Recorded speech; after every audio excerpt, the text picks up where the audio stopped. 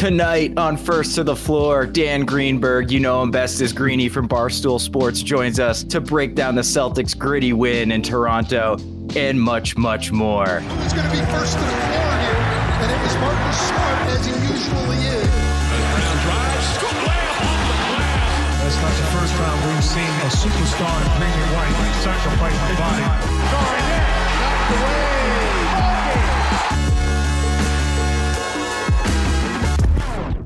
Spoonie here with my man Jake Eisenberg to break down that Raptors game. Jake, how you doing? Feeling good, mate. Still riding high off that third quarter. Absolutely. And we got a special guest. You know him. You probably follow him, especially if you know who we are. Dan Greenberg, a.k.a. Greenie from Barstool Sports. Greenie, how's it going, my man? Listen, I'm with him. I could not be riding. I'm whatever cloud 9 is, I'm like 3 levels above cloud 9. Like 18, yeah. How could you not be? I know, dude. Even Scal said it was his favorite win of the season. And then we had the struggle bus last 3 minutes. He almost jinxed us, but they pulled it out. So before we get into the Raptors game, which I know we're all itching to talk about, Greenie, real quick, you've got some news. Something happened on Barstool Sports. I went to the website the other day, and then all of a sudden I see your name plastered at the top. What's going on, man? To be honest, it's in typical Barstool fashion. I had no idea what that even was, that it was going to be a thing. When I learned, essentially, as it has been explained to me, is if any person watching this or, reading, whatever, remembers the old initial pre-merger Barstool, it was all super local, super city-based. It's how I came up, being the Celtics guy. It's how a lot of people get started there as being a team or local sports blogger. But now that they're so huge and they're a media conglomerate, they were looking for a way to still find that, local tie-in that wouldn't just get lost in the main feed of the blog. So they decided that's where my Celtics game blogs will live. You'll see some Bruins game blogs up there from Marina, who does a great job with them. Just other local, and the way it's been explained is like new bloggers, new local team sports bloggers. That's where they'll live. So I had no idea what was happening. When I learned of it, I begged them to call it something different because it is just so weird. It's your name. What it is. It's very Barstool of how it was introduced, but I'm pumped, I guess. I would have been fine just having my stuff be on the main feed like it always was. But if this is something they want to try, I'm obviously pumped for it. And if it allows me to go out and maybe find other, sports bloggers or people that want to live this dream, I mean, literally, that's all I did was just write about the Celtics and try to build my voice in that space. So the blog is so big and there's so much that goes up every day. You can get lost, if you're, not a main person. So we'll see how it goes, but I am trying to convince them to call it something else because it just makes me wildly uncomfortable that's what it's called. So, well, dude, congratulations. Because when you go on the site, it says Barstool and then in huge letters next to it, it says Greenie. I know it's cool, but it makes me wildly uncomfortable. I don't know. All right. And I'm talking about that. Well, yeah, it's just like Tatum being asked about the MVP last night and him talking about how it's surreal, same levels right there. Exactly. Exactly. MVP and tab on the website. All right. The Celtics beat the Raptors 116-110 coming off a back-to-back, their third game in 4. Al Horford was out. Obviously, Rob Williams was out. And obviously, Danilo Gallinari was out. It was a gutsy win from the Celtics. So let's go around, guys. What is your big main takeaway from this game? Greenie, I'll throw it to you first. Yeah. For me, it was probably 2 things. The first is, I'm someone who I don't mind when the Celtics have to play a tough game, right? When they aren't killing everyone by 20 or they're falling into bad habits, because I do think it's every season, it's important that you can establish you have that mental toughness. You're gonna, be able to overcome adversity when things aren't going your way. And I think it was very obvious to anyone who watched that game, based on how that first half went, it was not, a cakewalk. And anytime they play the Miamis, the Torontos, these teams that are physical, that have length. Like, I want to see how this team responds. So the mental toughness and their ability to, put aside all the garbage and just play the right way when they had to, that was huge. 2, it is really a reminder of how much of a tier above everybody else they really are, because you're without Rob, of course, but you're without Al, you're without Brogdon.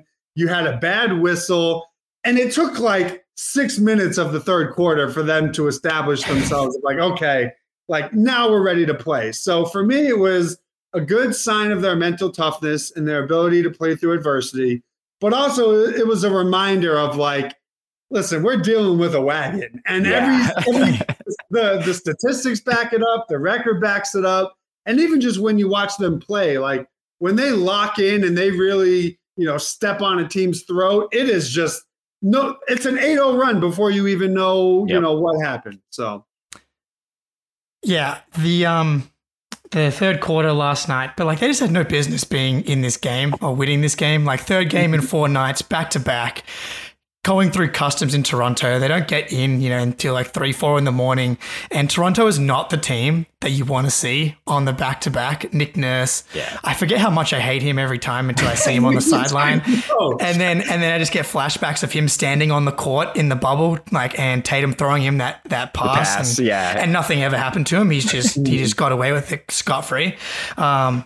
The mental toughness, like a lot of the wins that they've had this year that have been really big, like Mavs, the Philly game, Memphis, Denver, like they've kind of just won them easily. Like the Memphis one, we kind of had to sweat out at the end because they blew like that 13-point lead, which is just something they like to do to us. But this was the first one where it felt like they really had to buckle down, grit and grind their way to it. Like Tatum diving on the floor, Jalen diving on the floor, Blake Griffin diving on the floor.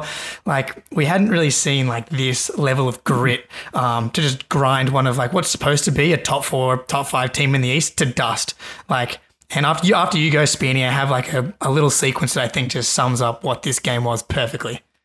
Yeah, and I think, Greenie, you kind of touched on what my takeaway is. Last year, I remember at the first half of the season, we kept saying, like, this team is not good enough, not talented enough to just turn it on and off like they were trying to do. And then in the second half of the season, 8-man rotation, playing every minute like it's the playoffs, and eventually it ground them down in the playoffs. It's starting to look like this team is good enough this year to turn it on and off when they need to. I'm reminded of the Oklahoma City fourth quarter where it was like, wow, OKC's kind of like taking it to us a little bit. And then it's like switch to flip, dominate the fourth quarter, and Kings go ahead and get the win. Yeah, the Kings game as well. And really kind of the Brooklyn game too. And so I'll throw it to you first, Jake, but who is your standout performance in this game? Who do you want to give the gold star to? I want to say Blake. I want to say Blake. Yeah. 4-0 as a starter. Yeah. Okay, well, whatever. Let's just go Blake because, he played 32 minutes last night. Whoever came up with the Blake role is a genius, whether it was Brad. Yeah, it was Brad. It has to be Brad, right? So Brad's just a wizard. Again, like, okay, so you're not going to play garbage time. You're going to start every time Al is out on back-to-backs, which is obviously the plan going in. So you get full buy-in from a guy like Blake in this role, which helps Peyton Pritchard buy into his role as well, by the way. So then you get Blake turning into like this gritty glue guy who's just diving on the floor, getting defensive rebounds. Every time he got a defensive rebound, the bench was up on their feet cheering. Like the elite vibes that Blake is bringing to the team. And like, that's what you needed. He was kind of like the tip of the spear when it came to like, locking in and grinding it out. Because it's like, if you see Blake Griffin, who's 34, who kind of doesn't have knees, he's the one diving on the floor and hustling play after play. And then taking it's Marcus. Charges. Yeah, taking charges. Like, I want to check the charge numbers because like he's got to be leading per 36 easy because he's getting one every time. I think Kevin Love probably still owns the overall, but him and Derek White, I think, are well in the top 5 in charges, John. Yeah, I think for me it's Blake. I think he kind of sparked that feeling. Yeah. Greenie. So the real answers are Jason Tatum and Jaylen Brown. Right? But I feel like that's just like, you pencil that in no matter what. Right. For me, it's Marcus Smart. I mean, just in the contrast of the game before against Brooklyn, where he's not in and the offense looks stagnant. They only had, I think, like a 102 or 103 offensive rating. There was so much ISO ball. He comes back, even though he only had 7 assists only, right? Like it wasn't a clean lead, but just things felt more normal, right? The ball, they had 27 assists on 43 baskets. He is doing such a great job of establishing paint touches and driving kicks, setting up open threes. Defensively, he was like Blake. He's diving on the floor. He's giving you all those stereotypical Marcus Smart things. For me, it was just so obvious why this team needs a player like him and what his skill set provides, because they just looked like the normal wagon that we've grown accustomed to start the year. And I think even though their defense was lights out against Brooklyn, it was a slog offensively. Yes. It was every bad habit that we know gets this team into trouble. So for him to come back, his foot looked good, his quickness looked good, and he just, it felt like even without Brogdon, who's another main facilitator off the bench, that just the way they were playing was back to normal. And I think that starts with how Smart plays. And real quick on Marcus Smart, that third quarter is when the Celtics took over the game. The Raptors went into halftime with a 6-point lead. They had gotten it up to 13 in that second quarter. Smart in the third quarter played every minute, 8 points, 4 assists, plus 17, along with Tatum, who is also a plus 17 for 17 points. Not bad. But yeah, you guys said, I'm just going to shout out 2 things about the Jays as my standout performance. One, I thought Tatum was hustling like crazy. Dude was everywhere on the glass. You could tell he did not want to lose this game. He was diving for balls. He was jumping into the crowd. He was everywhere defensively. And Jaylen Brown's passing, we're going to have to start to really talk about that, man. He's like hitting Luke Cornett on the pick and roll for dunks and stuff. Like, who is this guy, man? He had 8 assists, 22 0 points, turnovers. No turnovers. Back to back. Yeah, so he's had 15 assists and 5 turnovers. And I think the problem, not really problem, but like what's tough with Jaylen is like he gets compared to Tatum. And like that's not fair because, it's okay to be a 27 point per game all NBA number 2 option. Like, it's not bad. Not everybody on the Celtics has to be a generational talent. So I feel for him in that regard because it's like, oh man, how come like his assists to turnovers are still 1-to-1? And like Tatum's doing it, he's improving as a passer. And it's like, listen, for what his role is, if he's going to give you 8 assists and 0 turnovers, like just take that as the bonus. Like that's not who he's going to be. That's not what they're asking him to be.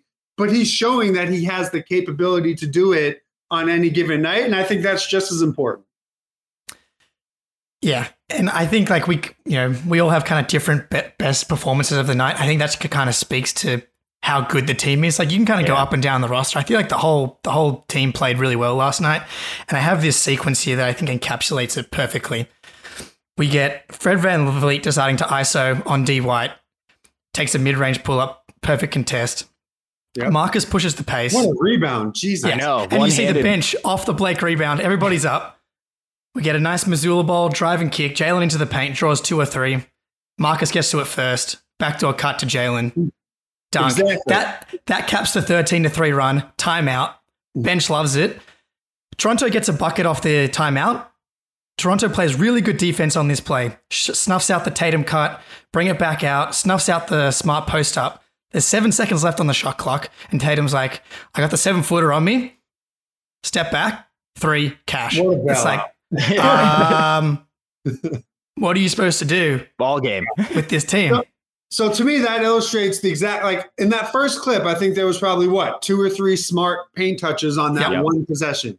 The Tatum bailout 3 is like, okay, sometimes your hero is just going to pull something out and save you. But it tells you on the defensive end, they have 3 elite guys that can give you quality perimeter defense to stay with these quick, shifty guards like Fred VanVleet.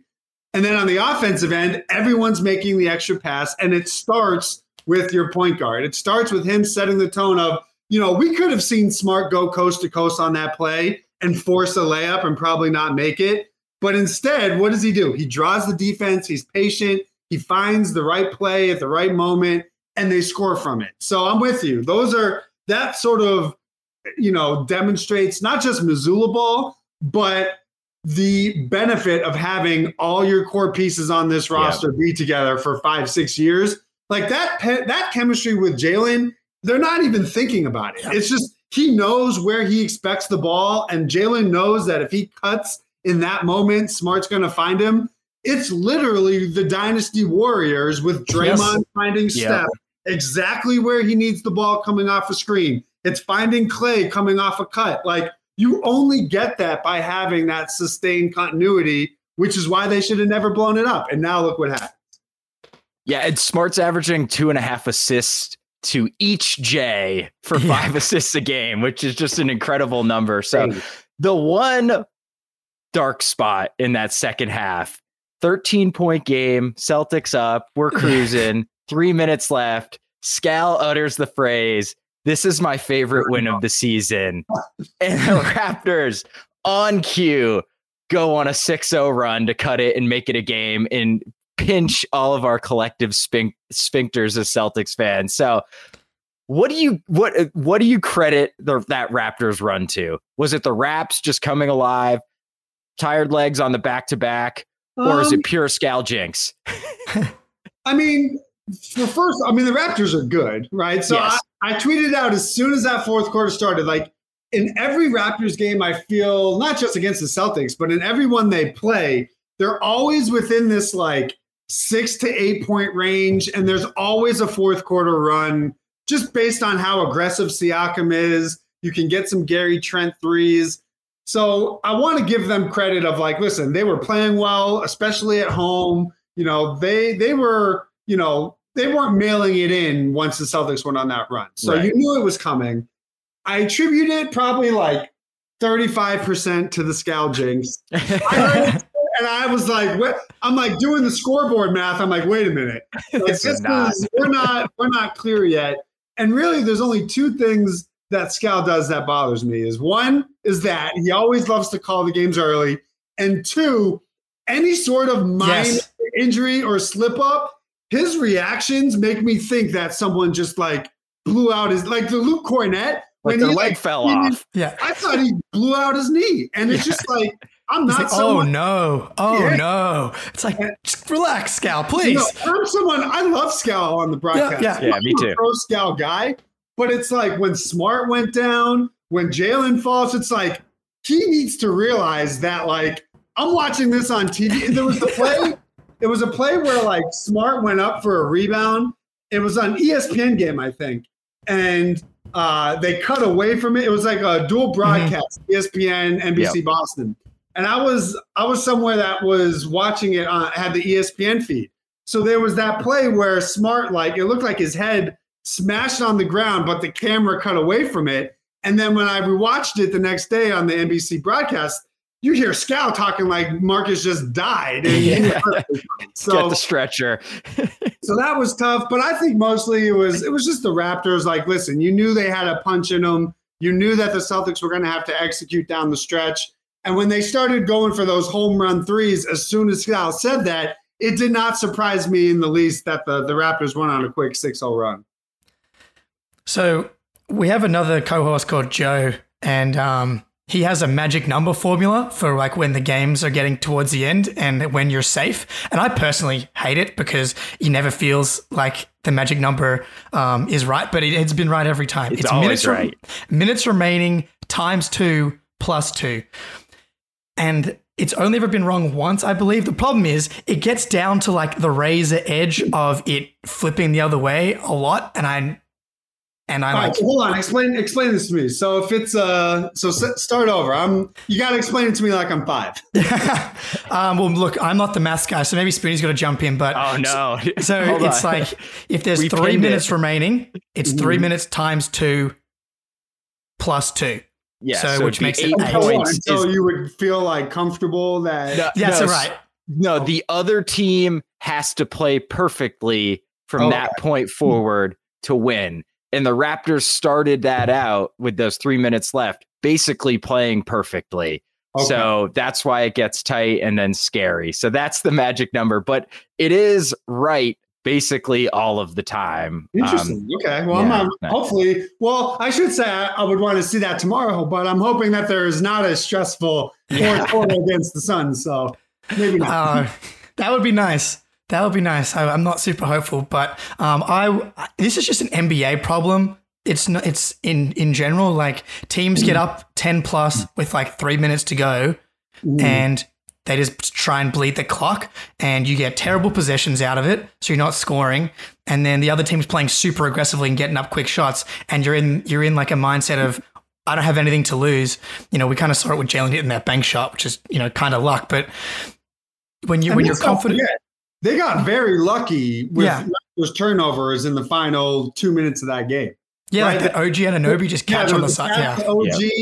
I don't know if it was Van Vliet or something. There were like 2 or 3 turnovers in those final 2 minutes. Van Vliet had a wide open 3 when it was like 5 points too that he clanged, but that goes in, you know, who knows what happens there. Right. And actually that kind of brings me to the next thing I want to talk about. So the last 4 games, right? I think that was the 2 Heat games, the Nets game, and now this Raptors game. I think it's safe to say it's been a little sloppy, right? I mean, these have not been clean games. For whatever reason, the Nets play way harder. I've watched some Nets games. They do not play defense like that against other teams. Kyrie's like diving into the crowd. Like that's the one time all year he'll do it. So we still have the 7th best offense in the last 4 games, up to the 10th best defense in those 4 games, but like a little bit sloppy, turnovers, saw some of the bad habits return. Like Greenie, are you worried at all, or do you think it's just kind of a blip, a function of who we're playing? I don't know if it's worried, but it's something, especially the turnovers, just because I view the NBA as a copycat league, right? And I think to defend the Celtics, the book is sort of out where you need to get in their airspace, you need to make them uncomfortable, and when they drive, everybody comes from the wing to try to poke it loose or, you know, try to be that distraction. I don't think it's an accident that Brooklyn did it, Miami did it twice, and then we saw it again last night against Toronto. Those are teams that have length. They're teams that clearly follow the same defensive blueprint. And those are 4 games that we probably saw the Celtics. I think on the season, they have like a 13.5 or 13.7 turnover percentage.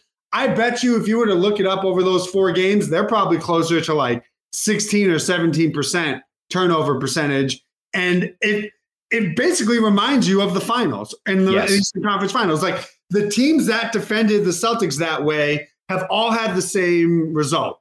You may not win the game, you know, because obviously there's so much firepower to counteract it. But I do not consider it an accident that Jalen's turnovers were high, Tatum's turnovers were high, and each of those teams had the same get in their airspace, be physical with them off ball. I think we're going to see that for the rest of basically their time together because it's been proven effective.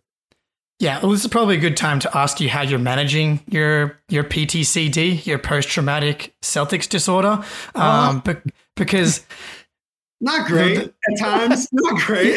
Because you're you know, I think you do an awesome job of riding the line of like obsessive compulsive fan and analyst, and like these turnovers, especially the Heat game and the Nets game, like Tatum had 9 turnovers. Like you can't not help but have like physical, you know, reactions to what's happening out there, and like it makes me think, I'm like, okay, they've been so good turnover wise, and it's a really good point. You know, the teams that, you know, they have played in the playoffs, not that the Nets turned them over super effectively in that first round, but the book kind of being out on how you kind of go at them.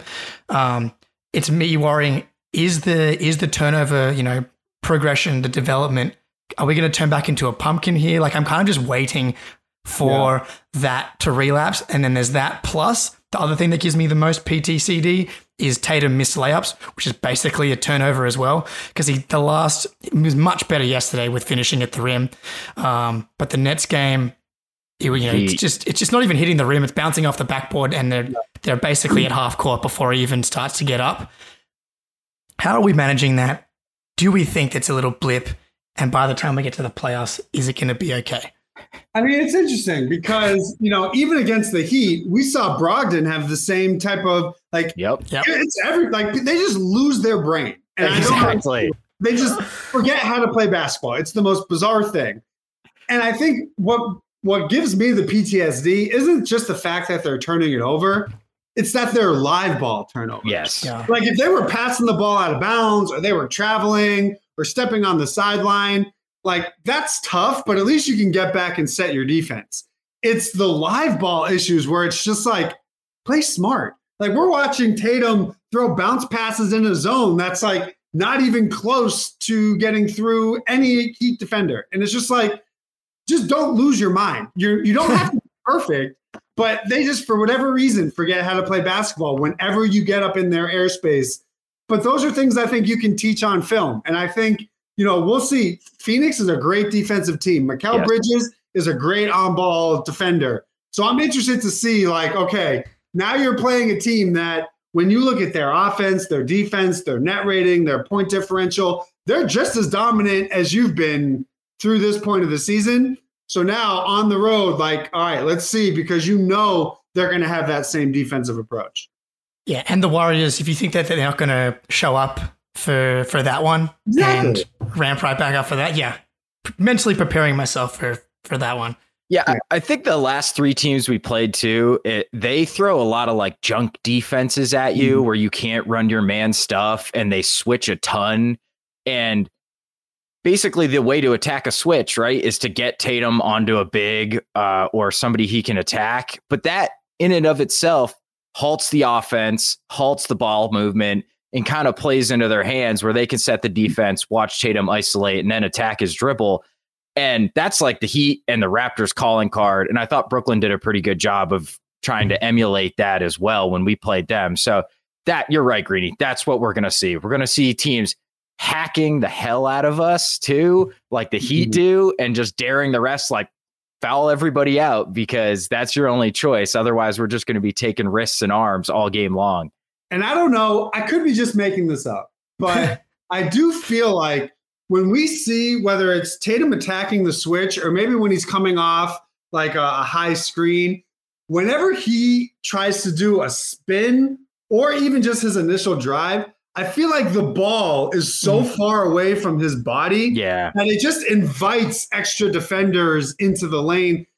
With Jalen, his turnovers are he's showing the defender the ball before he makes his move.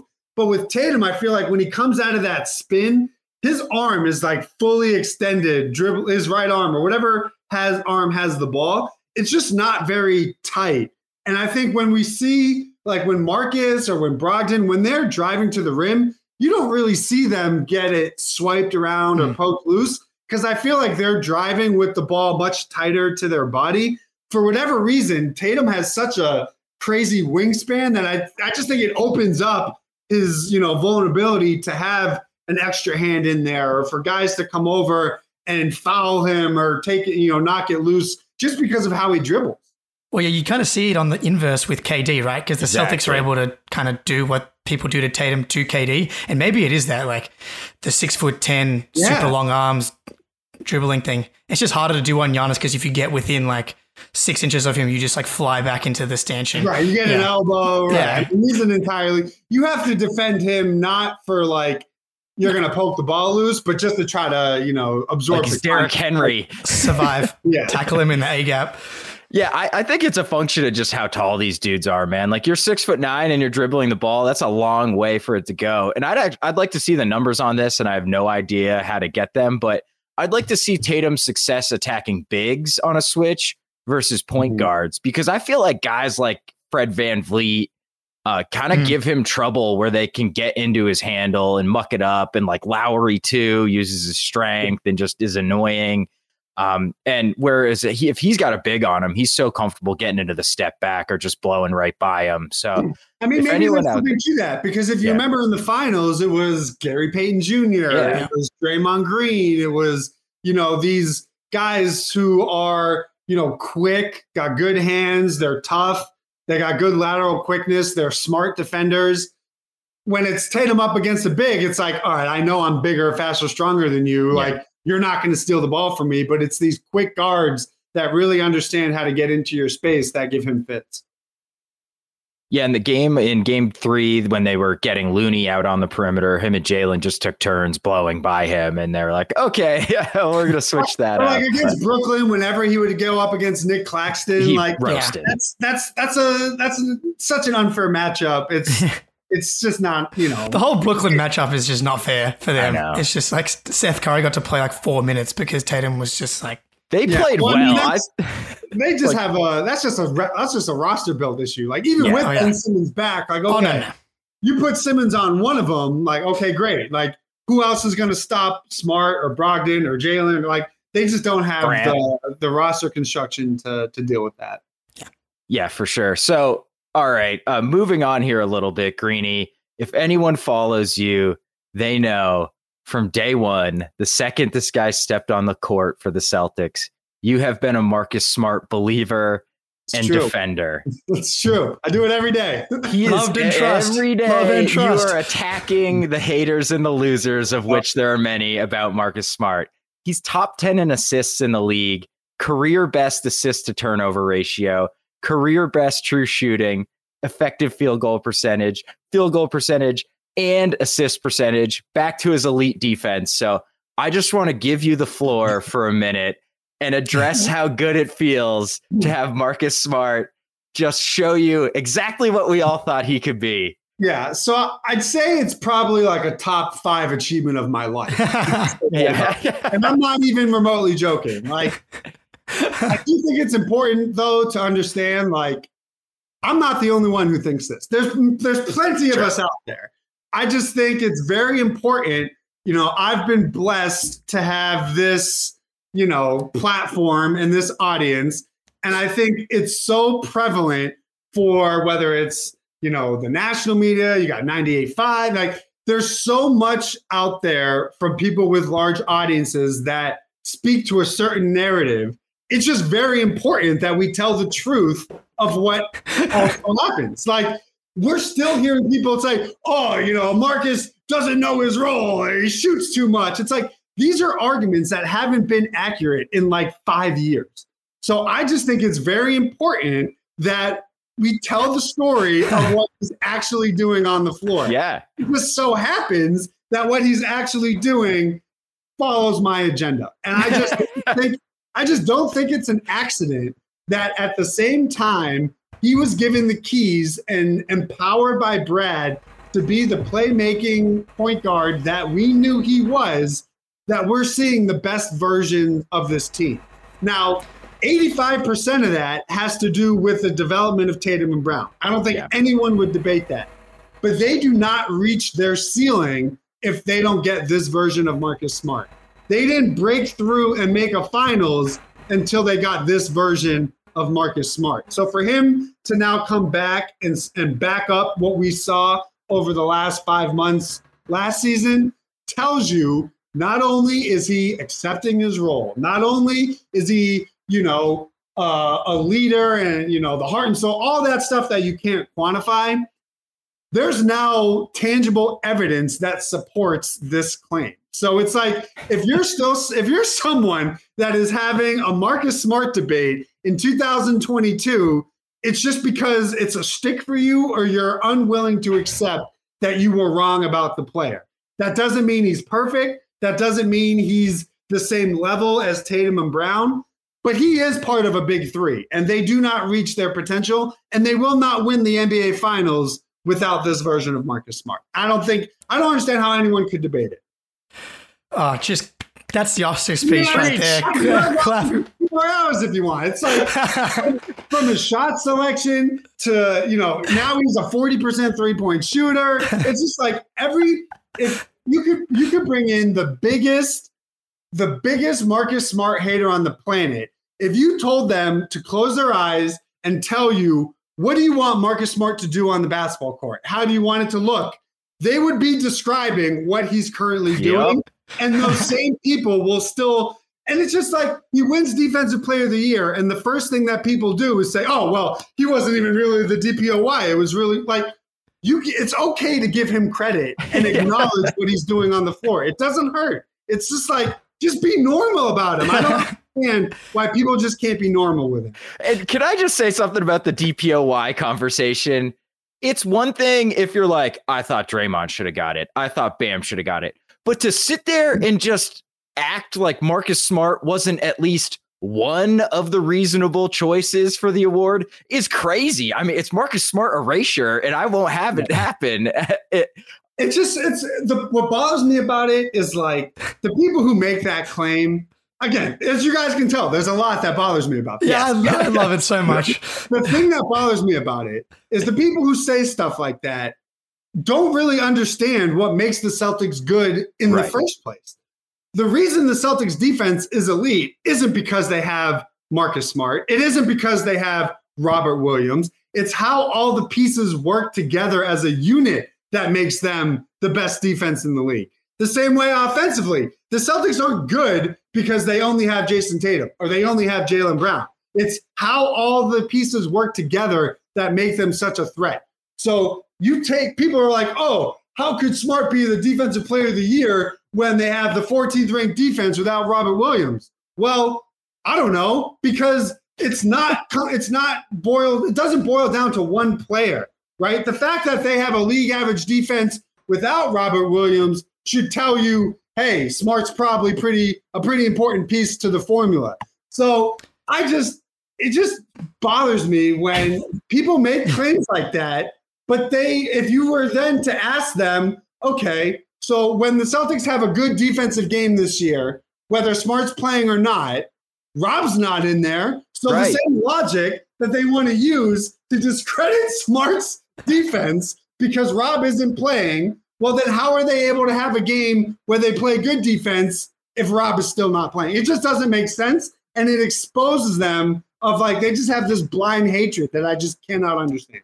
It's the blind hatred. They established their position 5 years ago and they refused to move off their position. Because I think it's like 5 years ago, there were a couple of criticisms that were fair. But now he's playing his role absolutely perfectly. And it's like, it's not a coincidence that as soon as Brad takes over, he's like, I'm done with these small point guards who, by the way, aren't, pure point guard playmakers either. Kemba and Kyrie are score first point guards and their assists come off their scoring gravity. As soon as Brad takes over, he's like, I know Marcus Smart can be the point guard of this team. I'm empowering to be the point guard of this team. And it's not surprising. I've been saying it the whole time. He's going to continue to get better and better. Like as he got better and better throughout the season last year, once the Jays trusted that Marcus is going to make the right play and be the right point guard for this team, I'm not surprised that he's career best and everything again, because it's the second year of his career that he's been playing the point guard role. Like he's really like just finding himself and growing into this role and having the car keys for a second year. Like, he was on his learner's license last year. He just got the keys, he's as an L's, and now second year, he's going doing road trips. He's taking the buddies with him. People are drinking in the back. This is a high level driver that's being entrusted with all sets of car keys. I think the problem is, people think if Marcus Smart takes a single shot in a fourth quarter, he's like the devil. And I just, to his benefit and sometimes to his detriment, he's a player who is not afraid of the moment. Right. He doesn't care about his percentages.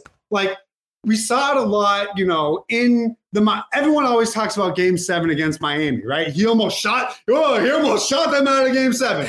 Okay, whatever. But if you remember, in that Game 1 of the finals, when he came back in with 2 minutes and 40-something seconds left, with the score the same it was in that Game 7, right around 8 to 10 points with under 2 minutes left, he took and made those exact same late fourth quarter threes. Like, you just have to understand that if he's open, your offense needs him to take that shot. I don't understand how people can't understand that he's like, remember all of the big clutch shots that he's made throughout his Celtics career. Like seeing him make those shots in the first half against Raptors reminded me of Game 2 against the Raptors in the bubble. Like he has big playoff games where he knocks down multiple threes. The conference finals with the IT year, he had, 7 for 9 from 3 in like Game 2. Like it's the inverse of a Ben Simmons or like even a PJ. That's the thing. It's a domino effect, right? Exactly. If you are someone that wants Tatum and Brown to be aggressive, to live in the paint, to get to the rim, Well, a huge component of that is to have offensive gravity around them. So if Smart is just not going to shoot and is just not going to be a threat, defenses are going to sag off of him, right? So it doesn't mean that he has to shoot the three every time, because as long as teams are going to start respecting his three-point shot, he'll be able to attack that closeout, get a paint touch, and drive and kick.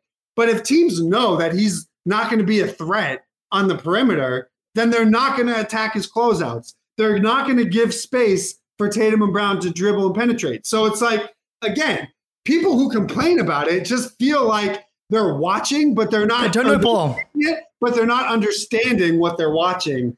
And that's just how they just expose themselves. That's really all there is to it. They don't know ball. And like, you can look at the way that he's defended versus someone like PJ Tucker. Like, it's a perfect, you have someone like PJ Tucker out there, unless he's willing to take 8 threes, then he may as well be taking 0, because if he's going to hesitate on wide open corner threes with like a half contest, then he's a massive detriment to the offense. Versus Marcus, he's taking wide open catch and shoot threes without hesitation. And there's been enough teams in enough playoff games that have experienced Marcus Smart hitting big shots that they watch how other teams and the best teams in the league defend Marcus Smart. Yes, they sag off him a little bit, but he will punish you. Even if you give him that bit of space, he'll hit you with a pump fake and drive and make a play. It just goes to show, it doesn't matter what he does. People, they either want to, they willingly forget it, or like they want to attribute the success to other. Like, he could hit a game-winning shot and it would be like, oh, well, the real play was the pass that got on the ball. It's like, it's okay to say that he did something good the same way it's okay to say he did something bad. And I think that's what I never want to be someone that only talks about the good that he does, because there are going to be moments where he makes a mistake. He has a bad turnover or he takes a bad shot. He's human. There is no perfect NBA player. What I just can't stand is the people who just try to pretend like half of his game doesn't even exist. I refuse to allow it to happen. Well, and how many guys in the league are straight up pure point guards averaging almost 8 assists a game, can make an open three? I mean, there's a reason Matisse Thybulle doesn't play, right? It's because exactly what we're describing here. He won't shoot. He can't shoot. Teams are playing 5-on-4 on defense because they just ignore him.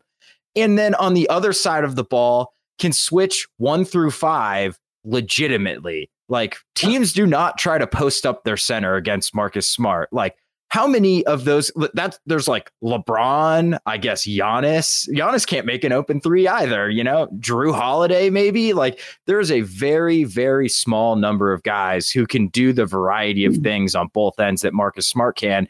And I think, like, unless you're watching him every day, maybe you don't quite appreciate that. But the reason the Celtics can switch 1 through 5 in the way they do is because Rob is super versatile, Al is super versatile, and Marcus Smart is super versatile. And it's almost like people give Al and Rob all this credit and leave Smart out. But what's crazy is his versatility isn't just on what he guards, but it's how he initiates offense, right? Right. How good does this offense look when he's operating out of the post, right? We've seen in Missoula ball his post-up frequency go up. I think he's averaging like 7 post-ups a game, or his frequency went from like 4% to 7%. It's an automatic 2 points, whether he's going to find someone as a cutter or he's going to back you down and then lean over and turn with his right shoulder and have that little floater, jumper, whatever you want to call it. So it's like he's putting himself in a position for higher efficiency looks if he decides to shoot it.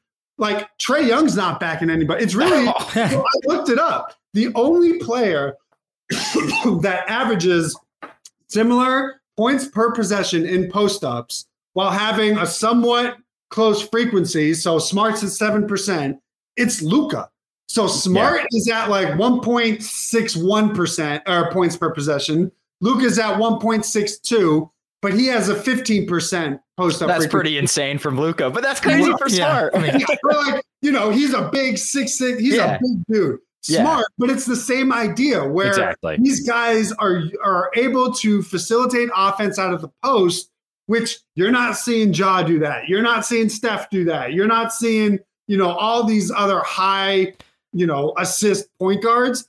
they don't have that offensive versatility. That's what makes Smart different, where like nobody would say, oh, he's as good a point guard as, Luka or Morant. Right. But it's the fact that he allows Joe to have that versatility with different lineups that truly showcases his value and makes him a unique player. I have a question. Your crowning achievement, or Celtics fans with the brain's crowning achievement, Marcus Smart, Defensive Player of the Year. Do you think we can get Marcus Smart an All-Star spot? Oh no, because that would just be the tears. Do the Defensive Player of the Year. I am ready. I know. To get him into the All-Star game. Okay, so these are the locks I have: Tatum, Brown, Giannis, Donovan Mitchell, Embiid, Siakam, KD. The problem is which is 7. That's 7 locks. The problem is there's a bunch of these guards that I actually think so Trey, Halliburton, Garland, Kyrie, DeJounte Murray. You're not making that's crazy. But the thing is, he's better than he's playing better than Trey this year. He's playing better than Kyrie. Kyrie's having a low-key crap year. I know the fan vote, but it's not going to matter. Trey's averaging high 20s a game. That's what the All-Star. Do I think on 40-30 shooting? I know, but it's not going to matter, dude. People are going to be like 27 and 11 or 9 for Trey, and this guy's averaging 12, and that's how it's going to play out. But Greenie, I respect if you take that on. I won't doubt you. I'm drawing the paperwork up right now, and first. Let me tell you how crazy I'm ready to get. First, we get him, 1 or 2 All-Star games, right? Yeah. They win a title, so he's got a ring under his belt. Okay. I'm not ready to give up on the Hall of Fame agenda. Just okay, yet. All right, I'm fine with that. Yeah, just laying the groundwork. Yeah. It's going to be an uphill battle. I think he has probably a 1% chance of doing it. I look at it like this. We might live in a world where, who knows, maybe he goes back-to-back DPOY. He can't say sure. Oh, yeah. Why couldn't he follow, the Draymond path, right? Draymond has a couple all-stars to his name. He's not that – his numbers aren't all that crazy. But Steph basically earned him those all-star nods.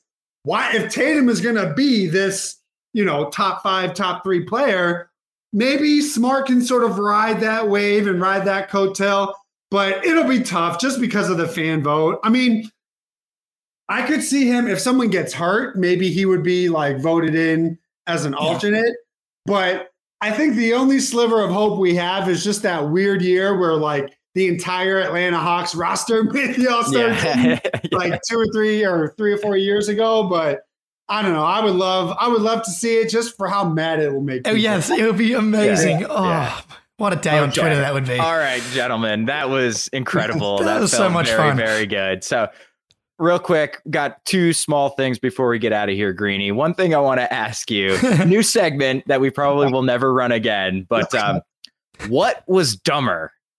The Nets giving Blake a welcome home video, or the rumor about Miami being interested in trading for Grant Williams? It's Miami. Listen, what is happening there? I'm a sucker for a good tribute video. I think anytime, it's just something. I think at this point it's kind of lost its luster. So now I just find the humor in it. Yeah. So there are 2 fights that I have. I love your Pat Riley fight. The first is defending Marcus Smart. The second is exposing the interest kings that are the Miami Heat. Yes. Nothing brings me more joy than whether it's the trade deadline or it's the free agency. There is not a player in the NBA that the Miami Heat are not interested in. But for me to see a tweet right after they just played that they're going to trade for a restricted free agent from a division rival with nothing even remotely interesting to offer for it, I don't know. I think maybe I didn't read the report, or I don't know if it was said in jest and it just got aggregated. But if that was a legitimate thing, there is not a funny storyline in the NBA season. I know. And thinking Brad Stevens is going to trade a restricted free agent who's a key piece to his team to a main rival. none about that made any sense to me.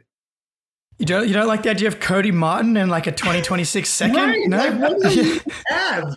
You know, they're all going to be good, so their picks are going to be trash. They're going to be, in the lower half of the first round. They don't have any, unless you're giving them like Bam, but then the money doesn't match up because Grant only makes $4 million a year or whatever it is. So like, no matter how you wanted to try to structure it, just nothing made any lick of sense. So I don't know. I just can't stand that franchise. I can't stand that fan base. They're all just the worst. Okay, that leads perfectly into the last thing I want to touch on with you, Greenie. So we talk a lot about like going at other fan bases, and on the pod, Jake and Ben have talked about their least favorite fan bases. For me, it's the Raptors.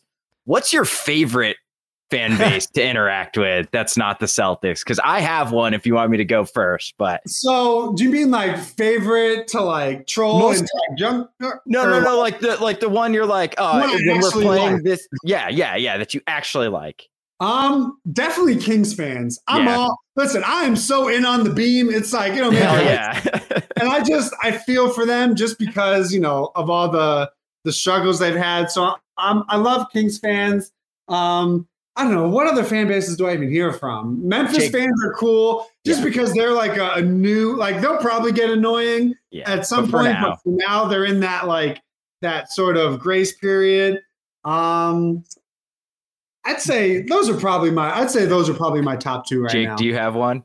Yeah, well, because I'm like a small, like a little member of Thunder and Pelicans Twitter, just because of. I love the Pelicans too. Yeah. Okay. And part of it is because of Josh Giddey and Dyson Daniels. So like I'm kind of, I watch a lot of the teams that have Australian players in there. And so like I watch a lot of Thunder, and they're just, Thunder are a great fan base, or at least on Twitter. They're like just very into the nuts and bolts of the game because they kind of have had to be into the intricacies because they haven't been able to be about the wins the last couple of years. And Pelicans fans as well. I think they're kind of similar to the Kings fan. Like they're just here for a good time. They're super. Yeah, I haven't had super negative stuff. There was that like Brandon Ingram, Jason Tatum thing for a little while. But they've obviously given that up. Like I can respect fighting for your guy. Exactly. Wrong. You may be wrong when you do it. Respect. Yeah, what are you going to do? Not do that? Yeah, I feel that. So, I'm Dyson Daniels and Giddey have me in on Pelicans and Thunder. Fair. I think I think the funniest collection of NBA fans is Knicks fans. I just love Knicks fans because they hate their team more than we do. You know what I mean? And it just like on Reddit, at least, if you go to the Knicks Reddit, it is so funny. They have no hope. They've already are like, can we figure out a way to tank? I absolutely love Knicks fans. Even though it came against the Celtics in that double overtime in the opener last year, that street video of Bing Bong, hilarious. Like, I watched that and I just love it. It just that's just passion. You can't make that stuff up. So I don't really consider them there's no real Boston New York rivalry or anything like that. So I'm with you there. I don't mind them as much. No, especially for an Atlantic Division team, because the other Atlantic Division teams, the Sixers, the Raptors, the Nets, they're all awful fans. But the Knicks are all right. Yeah, but you know what? Like I don't even pay any mind to Sixers fans anymore. Like that's dead. Nets fans, that's dead. It's for me. It's really just like it's Milwaukee, Bucks and Miami. Like it's Bucks and Miami for me. Like, those two, but they would say the same thing about us. So it's not like. And I respect that, on their end. So, but I just, if I have to hear about Chris Middleton one more time, I might, I don't know. Was he 1 for 11 yesterday? Yeah. Oh, man. Would have turned the series. The Hornets last night. Like, what a cakewalk schedule they've had. It makes me I know. It's crazy. Like, every game is against the Magic and the Hornets so far. I looked it up this morning. They've had the 29th easiest schedule in the league so far. So that's great. That is so lucky. We have the easiest schedule for the rest of the way. So and we're 20-5. So that bodes pretty well. 25. Yeah, that's good. All right. So we got next 3 games coming up. And Jake, tell me if I screwed this up. I screwed it up last pod. I got Suns, Warriors, Clippers, Greenie. What's our record in the next 3? Is that right, Jake?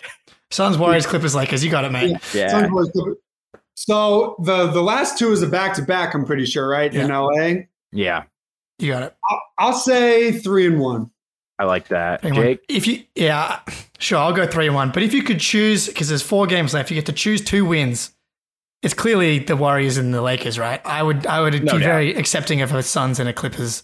Yeah, loss. I would say Warriors and like. I mean, listen, I'm just so terrified of Steph Curry. Like I can't even. Of course. Like I don't care that they've been bad. I don't care. Like I'm throwing all that out the window until proven otherwise. He keeps me up at like Giannis doesn't keep me up at night. KD doesn't keep me up at night. I close my eyes and I see Game 4 Steph Curry. Man. It's been 6 months already. That's probably going to happen for the next 50 years of my life. I don't know. No, it'll just until June. But even still, like I still think about the 2010 finals. Me too. These are things that I'm just going to win in my life. But like, if they go into Golden State and they lock him down and they win convincingly, listen, I'll feel a whole lot better about sort of where they are. But it's tough because like we don't know who's going to get maybe a maintenance day. So I would say, barring only factoring in Al resting on that back-to-back with the Lakers, I would hope 3-1.